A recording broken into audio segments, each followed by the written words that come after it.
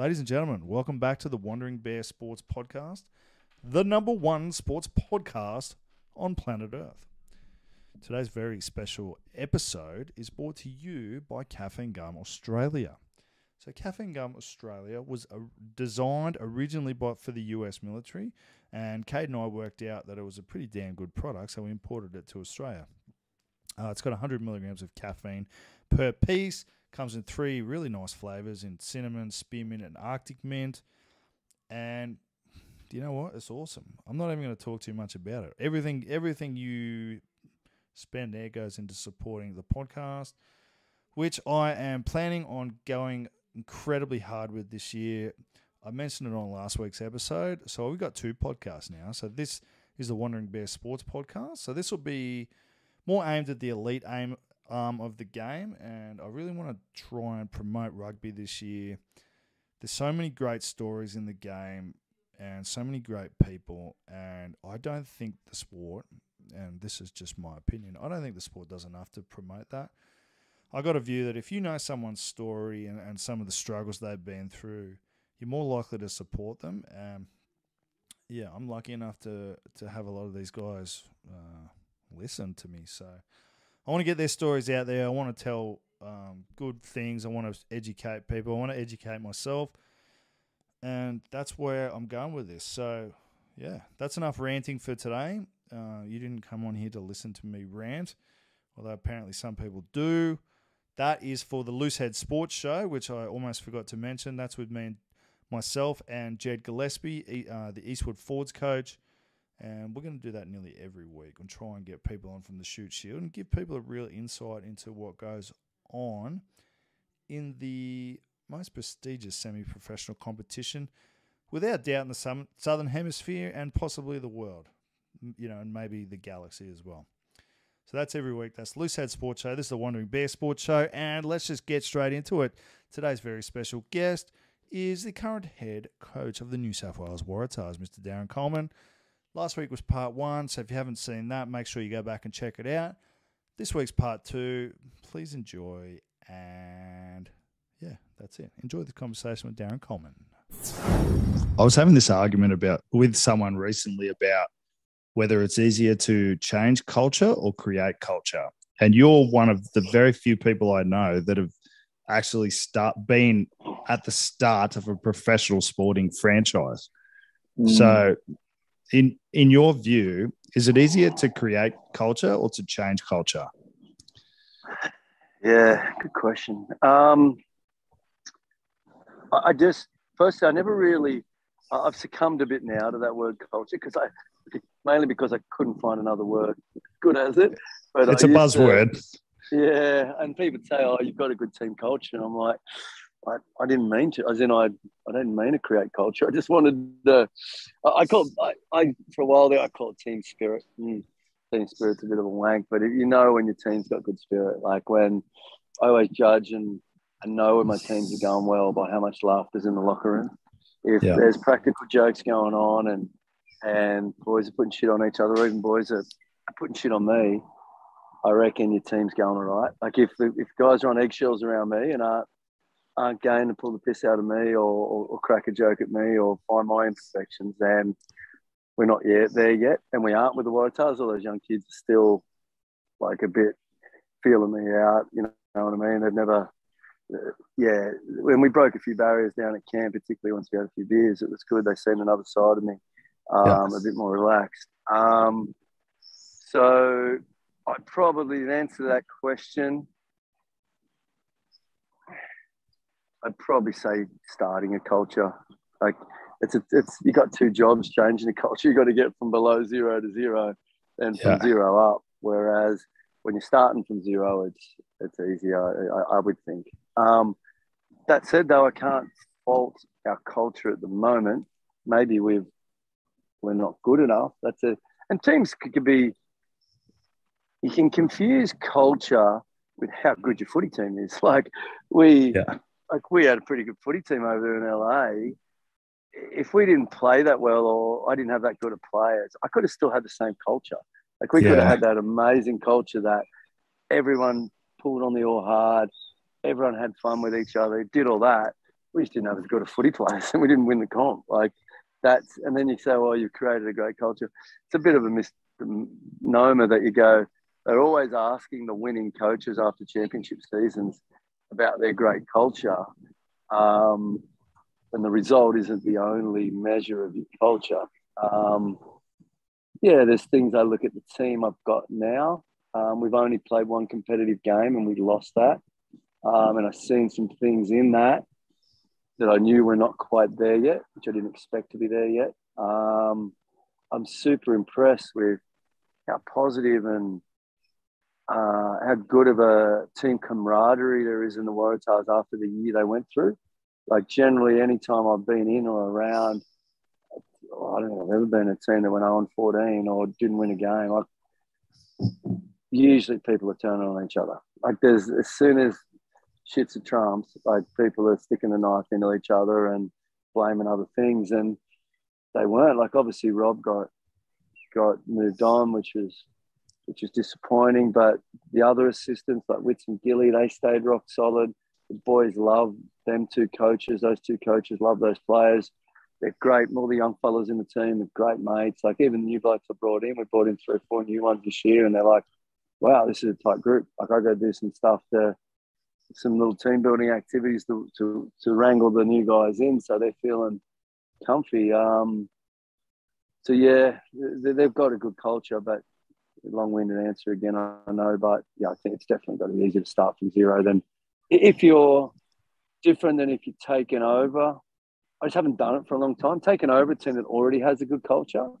Yeah. I've never, in a winning team or franchise, I've never been attracted to those ones. I feel like we're ready to win when you got there. 100%. Yeah, there was no doubt on that. They already had a good culture. They were all local boys that had played the last 5 or 6 years together, all hitting that mid 20s to late 20s.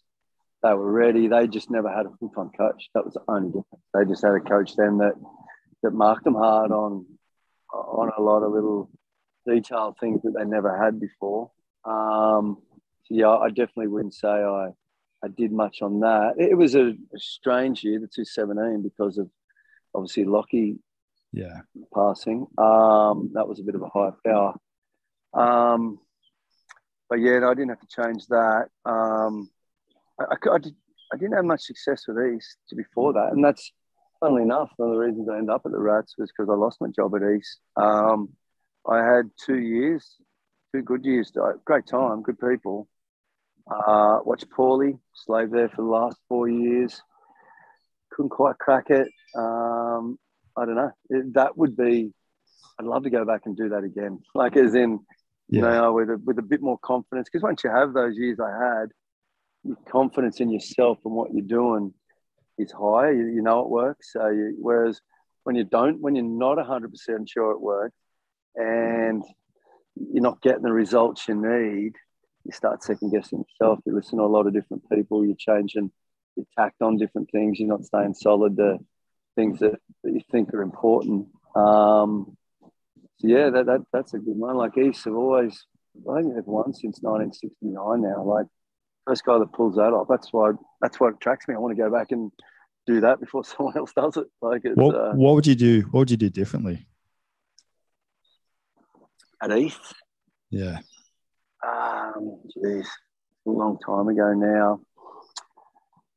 I think, yeah, maybe more of an emotional connection. I got the power of an emotional connection from the Rats experience. Like it's, and footy has changed over time. Like it was when my dad played and I'd be in the sheds with him. There was a guy that cried. Like imagine a guy crying back in the in the Impossible. 90s even. Yeah, he'd never cry in front of his mates, like particularly a tough footy guy. Be a bit more open around that. I'd definitely chip them on how much they partied. I was probably half the reason as well. But East have always known they've got that great clubhouse there. It's a good spot to have a beer. It's an amazing social scene. It's got the best social scene in Sydney Rugby. and I probably just let that roll along. I reckon if I had another shot at it, I'd pull that up a bit, get a better balance on that. So that'd probably be the two things. I'd try and get a better emotional connection with my team, dig more on that aspect, and I would maybe try and slow them up on the cans a bit. It's interesting that you wouldn't actually change any rugby-specific stuff. It's the human element of it. Yeah, I haven't really changed how my teams play in the last. It evolves. You tweak it. I steal ideas everywhere. The techniques and the tactical things change. But the thing about rugby, like you've seen that Saracens did that sneaky thing with the defensive ruck there to get closer to the box kicker. It's just a perfect example.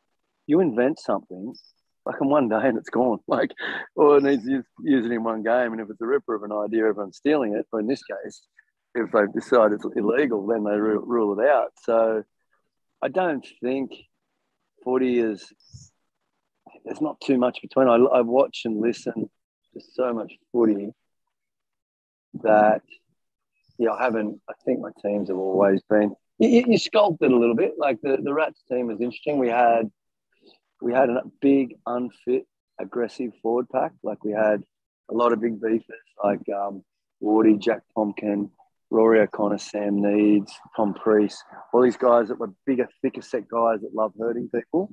And we had an amazing, but couldn't play multi-phase footy. Like they weren't fit enough, even as hard as I trained them. We couldn't go 8, 10, 12 phases, but we could whack in defence.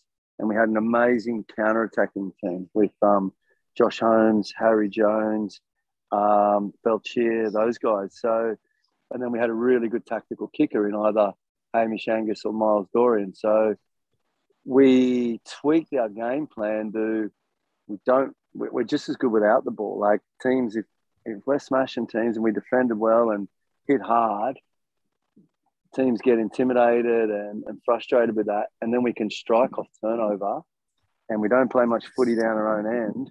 We don't try and play multi-phases in our own end because we've got two good kickers at 10. I definitely adjust a little. And you've definitely, as you get older, you get smarter, you talk to more coaches, you see more footy. But the principles of the game and what wins games of footy is the same. And because every coach is within 5 degrees of separation in that, what's the magic potion to win it? Yeah.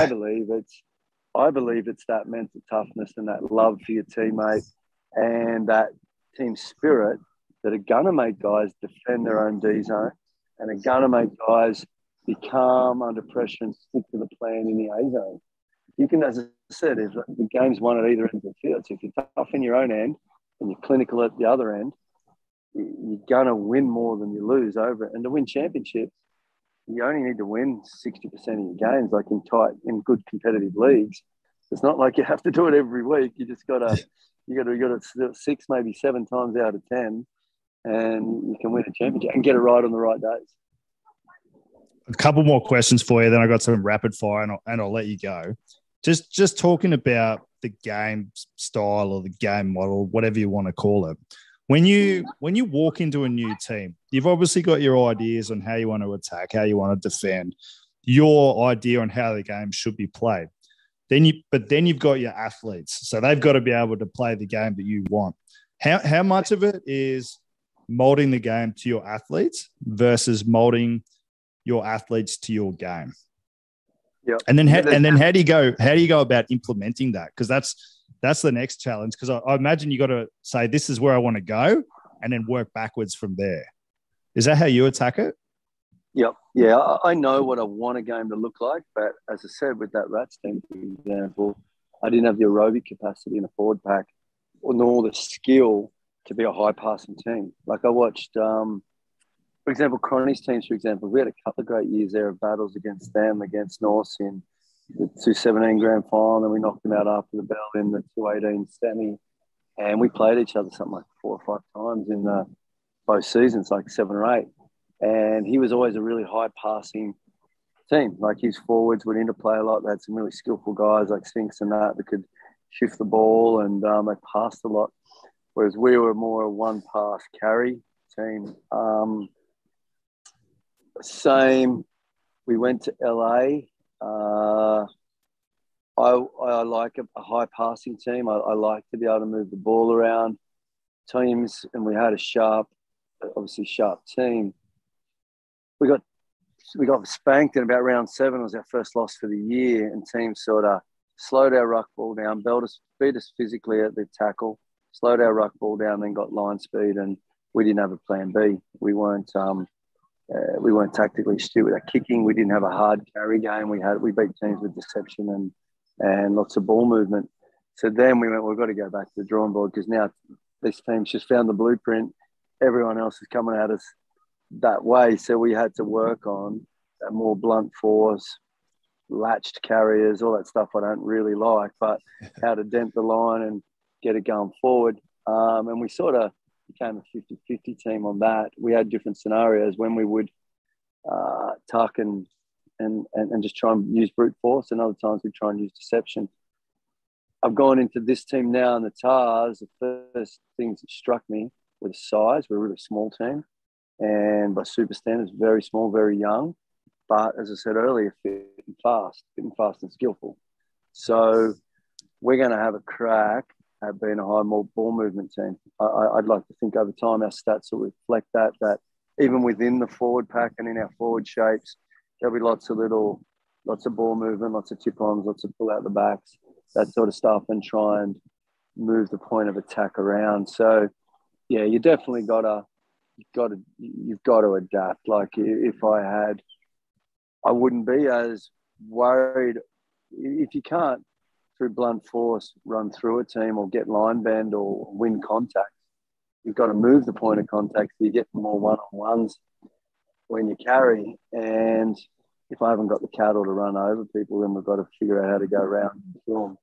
So, yeah. I would do that. I didn't have to change too much because these guys were just young, fit, fast, and skillful anyway. So I've just now got them believing, or hopefully believing, is that that's how we're going to do it. And then it's picking which horses are important, which areas are important at training. You can't do everything. Like you just haven't got time because of training loads and how much there is in the game of rugby. It's such a beautiful game with so many intricacies. You can't be good at every part of the game. What are the big ticket items? That was my next question. Yeah. What are the things that are going to make a difference? I can't, if we're not we'll box kick, but we probably won't box kick as much as other teams. So if I'm picking a 9 because you can only use the best box kicker, or I'm riding my wingers, I'm picking wingers that are good in the air. Yeah. But my team is a ball movement team, and I'm not picking the most explosive, dynamic ball runners. Well, what am I doing? Like, I'm giving mixed messages. I'm not even setting my own mind. So, yeah, you got to figure out what way you want to play. Look at your starter. You're playing cattle. Figure out how you're going to do it. Emphasize to your team that's how you're going to do it. Make them believe in that system is how you're going to do it. Then spend your time practicing that system for the most part. Give them a little plan B here and there, but yeah, you can't be good at every part of the game. It's just you haven't got time to get good at every part of the game. How do you look at that? So in terms of training, do you just go for the biggest bang for your buck stuff, or if you've gone, just say Monday, your breakdown was not as good as it needs to be, you'll spend a little bit more time on that the following day? Is there a way that you think about that? I think, yes, you've got to do remedial work. There's no doubting that. Remedial Mondays is sort of where unless it's contact, on a Saturday turnaround, we wouldn't do too much contact on a Monday. But generally, in a game week, you would do some remedial work, some things that weren't good the week before. You look at what you're going to install, what change-ups you're going to run at the team this week. But just in how the two things I sort of go by is, as we touched on in that level 3, is what is my philosophy? My philosophy is that my boys have fun, they care about each other, and we play an open style of footy. When I'm writing my session plan, those 3 things have got to be in my eye line. If they're not coming naturally, because you can go and make a session plan and go, fucking hell, that was a 10-800s. There's no one's going to have fun in that. Or did I at the end of the chain and make sure we all had a laugh? If fun is a big part of what you're doing, then so I would say whether it's culturally or whether it's tactically and technically, have the big ticket items written or to the side. So when you do your session plan, they're the first things you plug in. So you're not skimping on time for them. And you go, oh, geez, I wouldn't mind doing some box kick and chase. I'll do it. Oh, I've only got 3 minutes left for that. Well, that's all it gets. If you take away, if that becomes 20 minutes and your interplay amongst your forwards is what you want to stand for, and that's only got 3 minutes, well, then you got to ask about, I'd reckon. So, yeah, that'd be probably how I do it. I'd just try and just that. We're lucky we got them full time. So our mornings are weights and what we call meet, learn, skill, where it can be anything. It could be a meeting, it could be a walkthrough of learning something, or it could be a real stationary, low impact skill. I never really do 2 hard field sessions in a day. Like the body just can't take it this much anymore. They're all thoroughbreds now. You end up breaking them. So we'll do meet, learn, skill, and weights in the morning, or in the AM, the first block, and then we'll do our heavy field session in the afternoon. And you can do all your walkthrough, all your clarity, all your stationary pass stuff, all your line out work. And then I like to think that PM session, we're not asking questions when we're on the field. Like we're just ripping into it. It's whatever it is. It's 75 minutes. It's 6 kilometers. It's whatever it is. We're just head down, ripping into it. We don't even stop too much to coach unless it's a disaster. I'll let things go and pick them up on video later rather than break the vibe of the session. And it's about dual purpose now. Like I got S&C guys that want certain conditioning effects. If I can't give it to them through the footy aspects, then they're going to steal 20 minutes off my session and run them. And so I'm like, no, give me a shot here. I can, with a game or a drill, I'll get the conditioning effects you need, whether it's accelerations, long distance running, up, down, whatever it is. Give me a shot at inventing something, or my coaches to invent something that gets that in. If we fuck it up, we'll adjust it and we'll get it right the next time. But I don't believe in, if I go, I've got to do 20 minutes of conditioning and 20 minutes of catch pass skill, not that he would do it like that. So you could do both, then that's 40 minutes. If I can come up with a game that gets conditioning and catch pass skill in and do what we both need in 25 minutes. Well, Far more valuable. I got 15 minutes in the bank to do something else. So, yeah, that'd be it. I do my session plans, and then before I pump them out, I sit on them for a night. I go back to them again in the morning and just make sure, did I hit everything I need? We're lucky now. We key everything down the side. And this is not revolutionary. I'm sure coaches are, that we key everything down the side, whether it's attack focus, defense focus, or if it is attack v defense, which coach is leading it, because they probably get the rails run. So if it's me leading it, it might be 66% attack focus, 33% defense focus. Gilly doesn't get to jump in every rep. I'm running the drill, but then that's all collated. So at the end of the week, my sports science comes back to me and goes, we've just done hour 20 of attack. We've done 60 minutes of defense. We've done 14 minutes of breakdown, blah, blah, blah, blah. And you can go, one of the things I had with Gilly, who is a really good coach, a really sharp coach, and comes through the pathways. You can tell he's footy. And he was the one coach of my staff I didn't know. All the others I knew when I come. So getting to know Gilly was the relationship I accelerated the most. And mate, he's sharp. He knows his footy. His biggest complaint prior was he just didn't feel he got the time he needed on defence with that team. So, and then the Tars leaked 40 points a game. He's copping heat on it. Well, I go, mate, I can't hang you out to dry if I'm not giving you the time you need to get it right. So I've even to a point probably let defence have more time than I've traditionally had. I prefer to me to take the heat on our offence, not being as sharp. But if our D is, they always hear teams saying it, you get confidence out of your defence. Yeah. And it's a misnomer, I reckon, in that we get confused by rugby league. Like teams say in rugby league, there's a definite greater energy expenditure in defence than there is in attack. Like you got to go back 10 meters. If teams get repeat sets in the league, they're almost going to score because the fatigue possession is massive in league. Whereas in union now, it's actually not. Teams are regularly winning games with less ball. It can be boring, but you look at the energy expenditure of defense.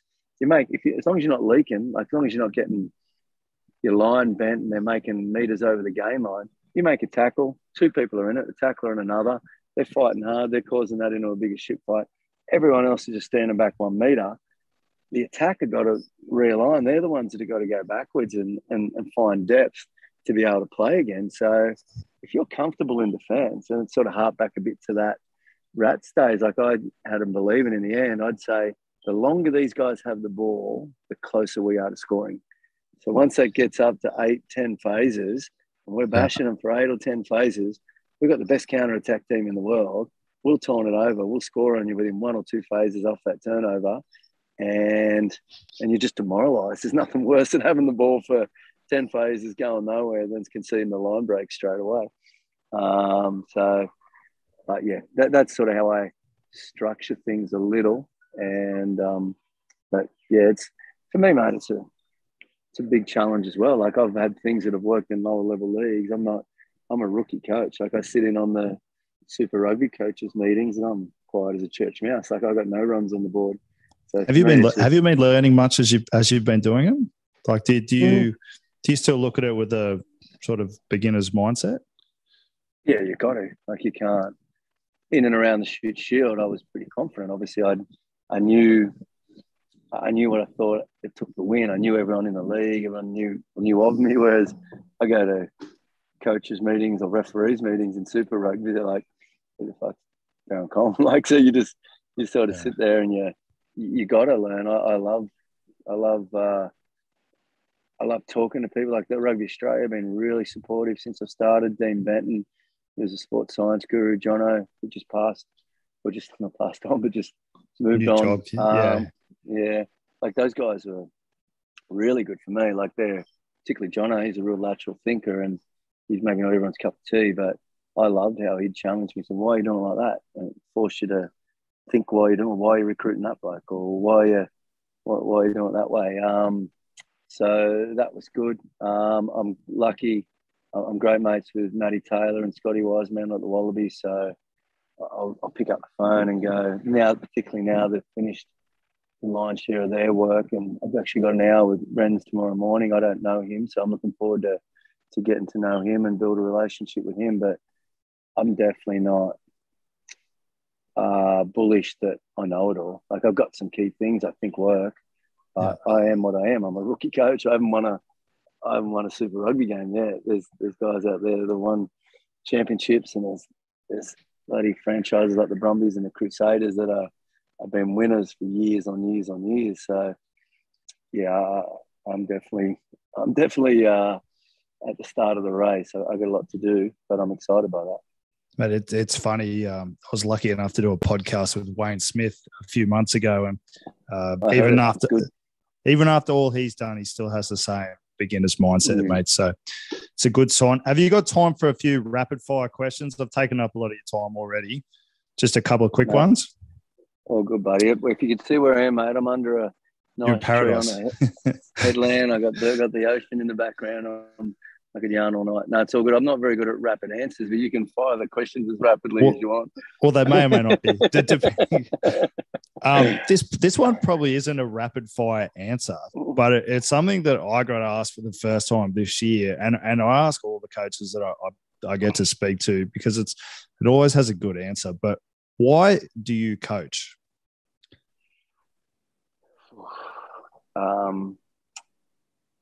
Yeah. You'd love to say, first and foremost, you'd love to say that the fulfillment you get when guys do well, like other guys do well, and that's a big part. But geez, it's hard to go past that ecstasy of a winning change room. Like I talk about people's nirvana. That there's a period in a change room after a win when nothing else matters, and there's guys standing arm in arm singing their club song. It's maybe not the main reason, but if there was a moment in time you live more for, it's that. It's a good answer. we've talked briefly about coaching philosophy, and I wouldn't mind just going over it one more time. Do you have a coaching philosophy? And is it important for young coaches to have one? I know you kind of answered that already. Yeah, I think I said in that lecture, it's a bit like that word culture. Like, I didn't really know what it means. I was doing stuff in and around that space without knowing it. It wasn't until I had to do that presentation, I had to think, what is my philosophy? What do I care about? What do I make sure? And it was good for me to do it, because I believe having fun, your team having a good vibe and a good, fun, hard-working environment is crucial. So that'd be my number one. And I got to make sure that, and I haven't done a good job so far with the Tars, because I've been so hung up on those other things, like building their confidence, making them tough. I've forgotten so far at the end of the session that to do something that's fun, or crack a few more jokes, or make sure there's a bit more laughter in team meetings or in and around the place. So whether it's you're winning that makes the locker room laugh, or whether it's because you're laughing in the locker room that makes you win, I'm not sure if it's chicken or the egg on that one. Yeah. But I do know one thing: whenever my teams have a lot of laughter in the locker room, it's a good year. Love it. Do you have a mentor or someone that you go to for advice on coaching or life or human beings or fatherhood, anything? Yeah. Funnily enough, again, you don't realise it when it's around you, but my dad would be the number one by a long way. And he was just a old Penrith rugby league player, moved up here to South West Rocks where we are now, and just all the little things he used to say that, like, what? I feel like children should be seen, not heard. Don't be a big head. Be kind to women. Walk when the umpire's fingers up. Don't argue to the referee. All these little things that were just all old school values that now you're older, you go, that was so true. Like, if you live by most of them, you're 2/3 of the way to being a good bloke, I reckon, and things been good. So Dad was just, all those things. Whatever you put into something, you get out of it. You're not playing if you don't train. He was a bit of a hard ass, but so he was clearly my main mentor. As I got into professional coaching, Andy Friend was probably my next. He employed me at a few different teams. Really good, just a selfless human. Like, had mixed success at different times here in Australia, but over in Europe, he continually carves it at every team he's got. Just really, we do not as much now. I don't know.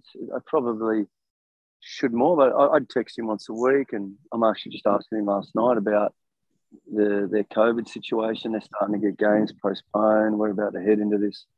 Looks like we're into another rough patch of it when we get back. How do you navigate through that with a professional team? And so, Andy Friend would be one. And really early when I was a development officer, there was a great old man, and he was actually Wisey's mentor as well, a guy named Brian O'Shea, Fox O'Shea. He used to write all the old textbooks, like the level 1 coaching thing way back in the day. And I did a few tours with him. We'd go around the country doing coach safety seminars or whatever it may be. And just a good old bloke. He was an old university professor, so he was a fountain of knowledge and wisdom. And he always said one thing to me, which I've probably the one thing that's guided me most. He said, they never go to a team on top. There's only one way to go. So I've never signed with a team that was a top 2 or 3 team the year before I got there. Usually because they're not changing the coaches anyway. But true. I just prefer to go to the battler and have a crack at that. Do you listen to many podcasts? I do. Yeah, I do a lot. I do. I used to be a good, reasonable reader, but podcasts are just so much more time efficient now. I'll get on my bike, I sit on my exercise bike, or I'll go walking. And I've listened to most of yours. I listen. I love them. Like, and I remember going to coaching courses when I was a kid, or not a kid, when I was a younger coach. Sometimes it wasn't what they said, but it was the train of thought they'd set you off on. Like I remember sitting on one that Alan Gaffney said something one day in a conference I was in, and it set me off onto this idea around my team's attack, and I started writing.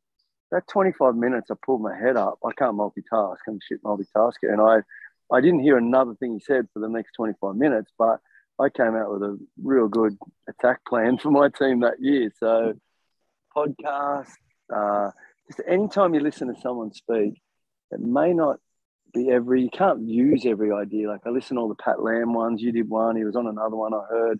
Got some great ideas off him. And then I write them all down. I'm going, I haven't got time to administer every one of those ideas at training. Like he did a great one. Remember he said something about every time someone dropped the ball, they had to come to him and he wouldn't ball them out. He just wanted them, they had to tell him why they dropped the ball, where they're not looking, where their fingers not spread, where their hands not up, where they're not reaching for the ball.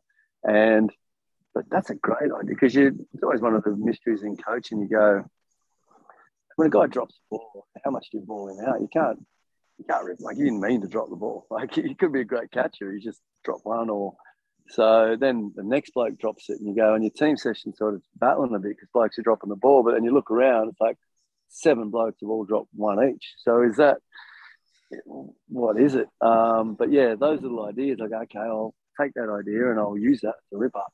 You ain't got time. Every time one of my teams drop the ball, I haven't got time for everyone to come in and do it. But now I've got good assistants. I find I can do more of that. But yeah, in answer to your question, I love anything that just gets you thinking differently or more about what you're doing. Does it change where you're actually going with it?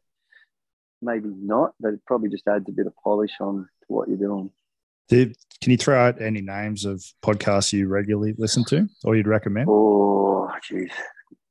I tell you, Andrew Hill at New South Wales Rugby, he's got that positive podcast.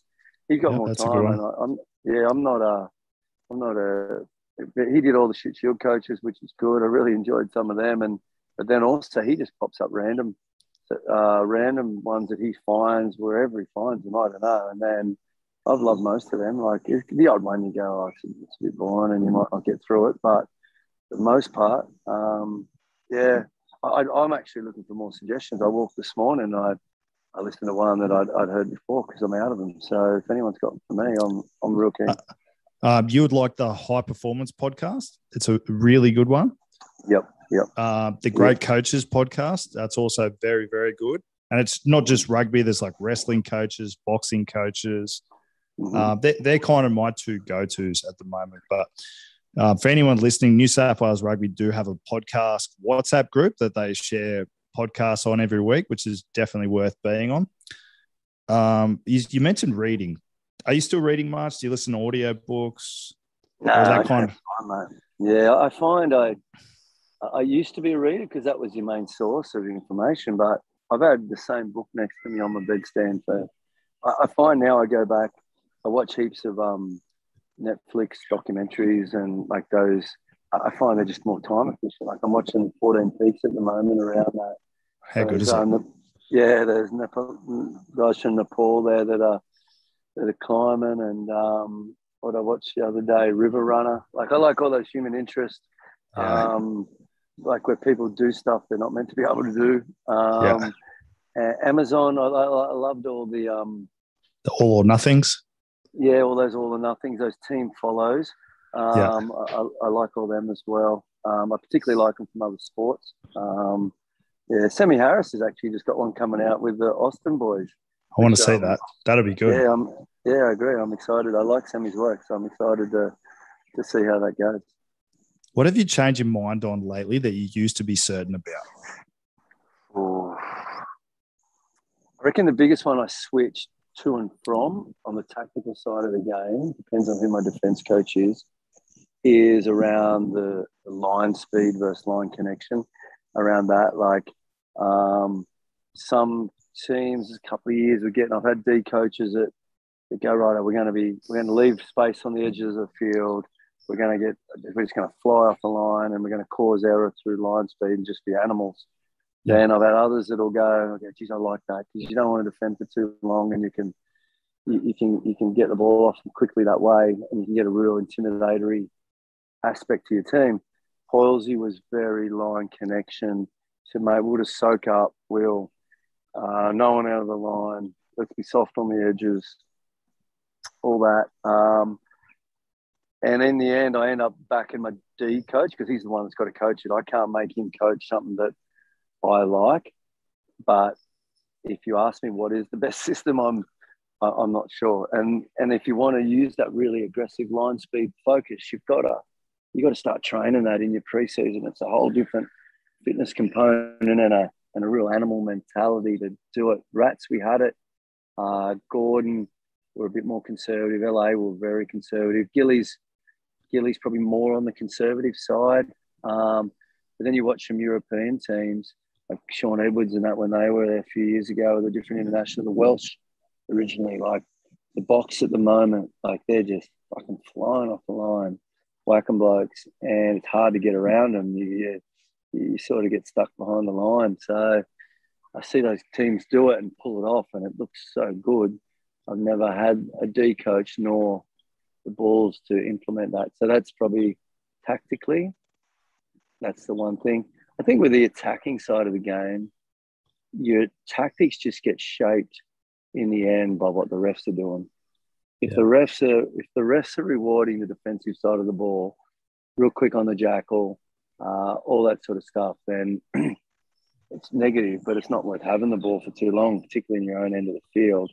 If the refs get really hard, an edict comes out, some sort of rule change, like new, policy or interpretation of maybe the jackal, he's got to show a rule, much better daylight on the clear release, or he can't go on two hands, and they get that in their bonnet and they start pinging it real hard, well, then you go, well, there is pay in having the ball. So unfortunately, I believe the tactical, whether you attack or whether you kick, is decided a little bit by what the referee is. Like now at the moment, they've brought in the latcher going off his feet. Now, every latch till date, up till now, the latch has ended up off his feet. So all of a sudden you can't now. If you can't go off your feet when you latch, that's almost going to bring the jackal back into the game a little bit. I agree. And it's going, well, do you want the ball? Yeah. I changed my mind on that D policy based on who my D coach is, but it's not within the season or within the same team. It's just when I bounce from team to team, staff to staff, and I tweak my conservativeness in attack based on what the refs are doing a little bit. This one might be a tough one to answer. I certainly found it tough when I was asked recently. What are you world class at? Oh, geez. Yeah, I'm doing pretty good right here now with a few schooners sitting watching the. That was my answer too. watching the sunset. I'm pretty good at that. Talking shit on about footy. Oh, mate, I don't know. You want to stay humble on those things, don't you? I think if there's any one thing my dad gave me was an ability to get people together, like whether it's socially, whether it's a sporting team, whether it's and I notice my kid do it sometimes, which makes me so proud. We've actually got a Malaysian cook staying with one of my brothers owns pubs, and he's brought his Malaysian cook out for Christmas. Has never had an Aussie Christmas, and he's quiet, can't speak much English. And my little boy spending all his time making sure he's comfortable and bought him a Christmas present. Like, so I think just that bit of that compassion, a bit of that making people have a good time together and appreciate each other. I think if that's one thing I'd like to think I'm good at, it'd be that. Two more for you, mate, and I'll let you go. If you have to give one piece of advice to any aspiring coach, what would it be?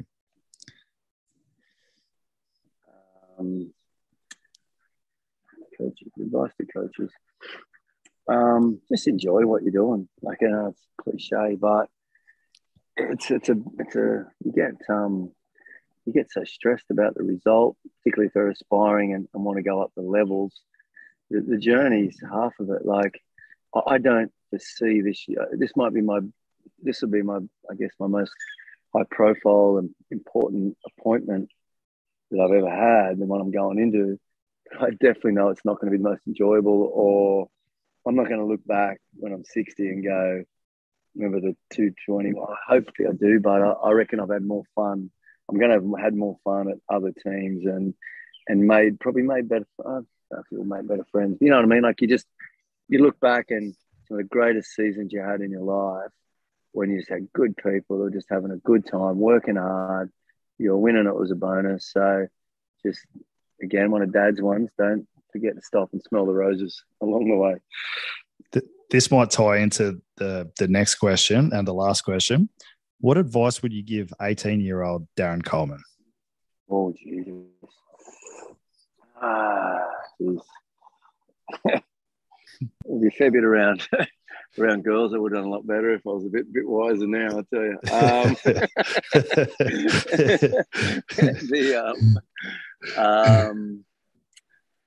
Probably, for me, I butchered a few jobs and probably got a reputation at points in my career through my social habits. And I wouldn't have changed what I did. I just would have done them a bit more discreetly. Like, as I said, I think one of my gifts is I can get people having a good time, whether it's socially, whether it's on a footy field, can connect people. I probably just didn't need to be the loudest, biggest buffet in the room to do that. Whereas back then I probably was. Mate, that's all I got for you. I really appreciate this, mate. You've been incredibly generous. Mate, anything you want to finish on, get out to people? I imagine this podcast will get a ton of listeners. So any Christmas messages, anything?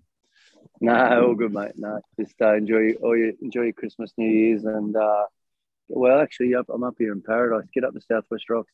Get out up into the bush towns, up into the coastal communities, and spend your money because they're battling a bit up here at the moment. I appreciate what you're doing, Chubby. It's really entertaining. As I said, I listen to just about every one of them, and you bar this one, you generally interview good people that have got something to say. Mate, sorry, go. And I look forward to watching your teams go this year. It'll be South with Todd in charge there, and some good blokes like you helping him. I reckon I'll have a good year. Enjoy, mate. Thank you so much. Enjoy the sunset, and see you soon, hopefully, bud. Good on, Chubby. Take care, bud. Catch you, mate. Thank you. Bye. All right, guys. Thanks for listening to today's episode. Part 2 of DC will be out next Wednesday. Please make sure you check out the Loosehead Sports Show with me and Jed Gillespie. And make sure you subscribe and like on all the socials, guys. Thank you so much for all your support. Have a great week.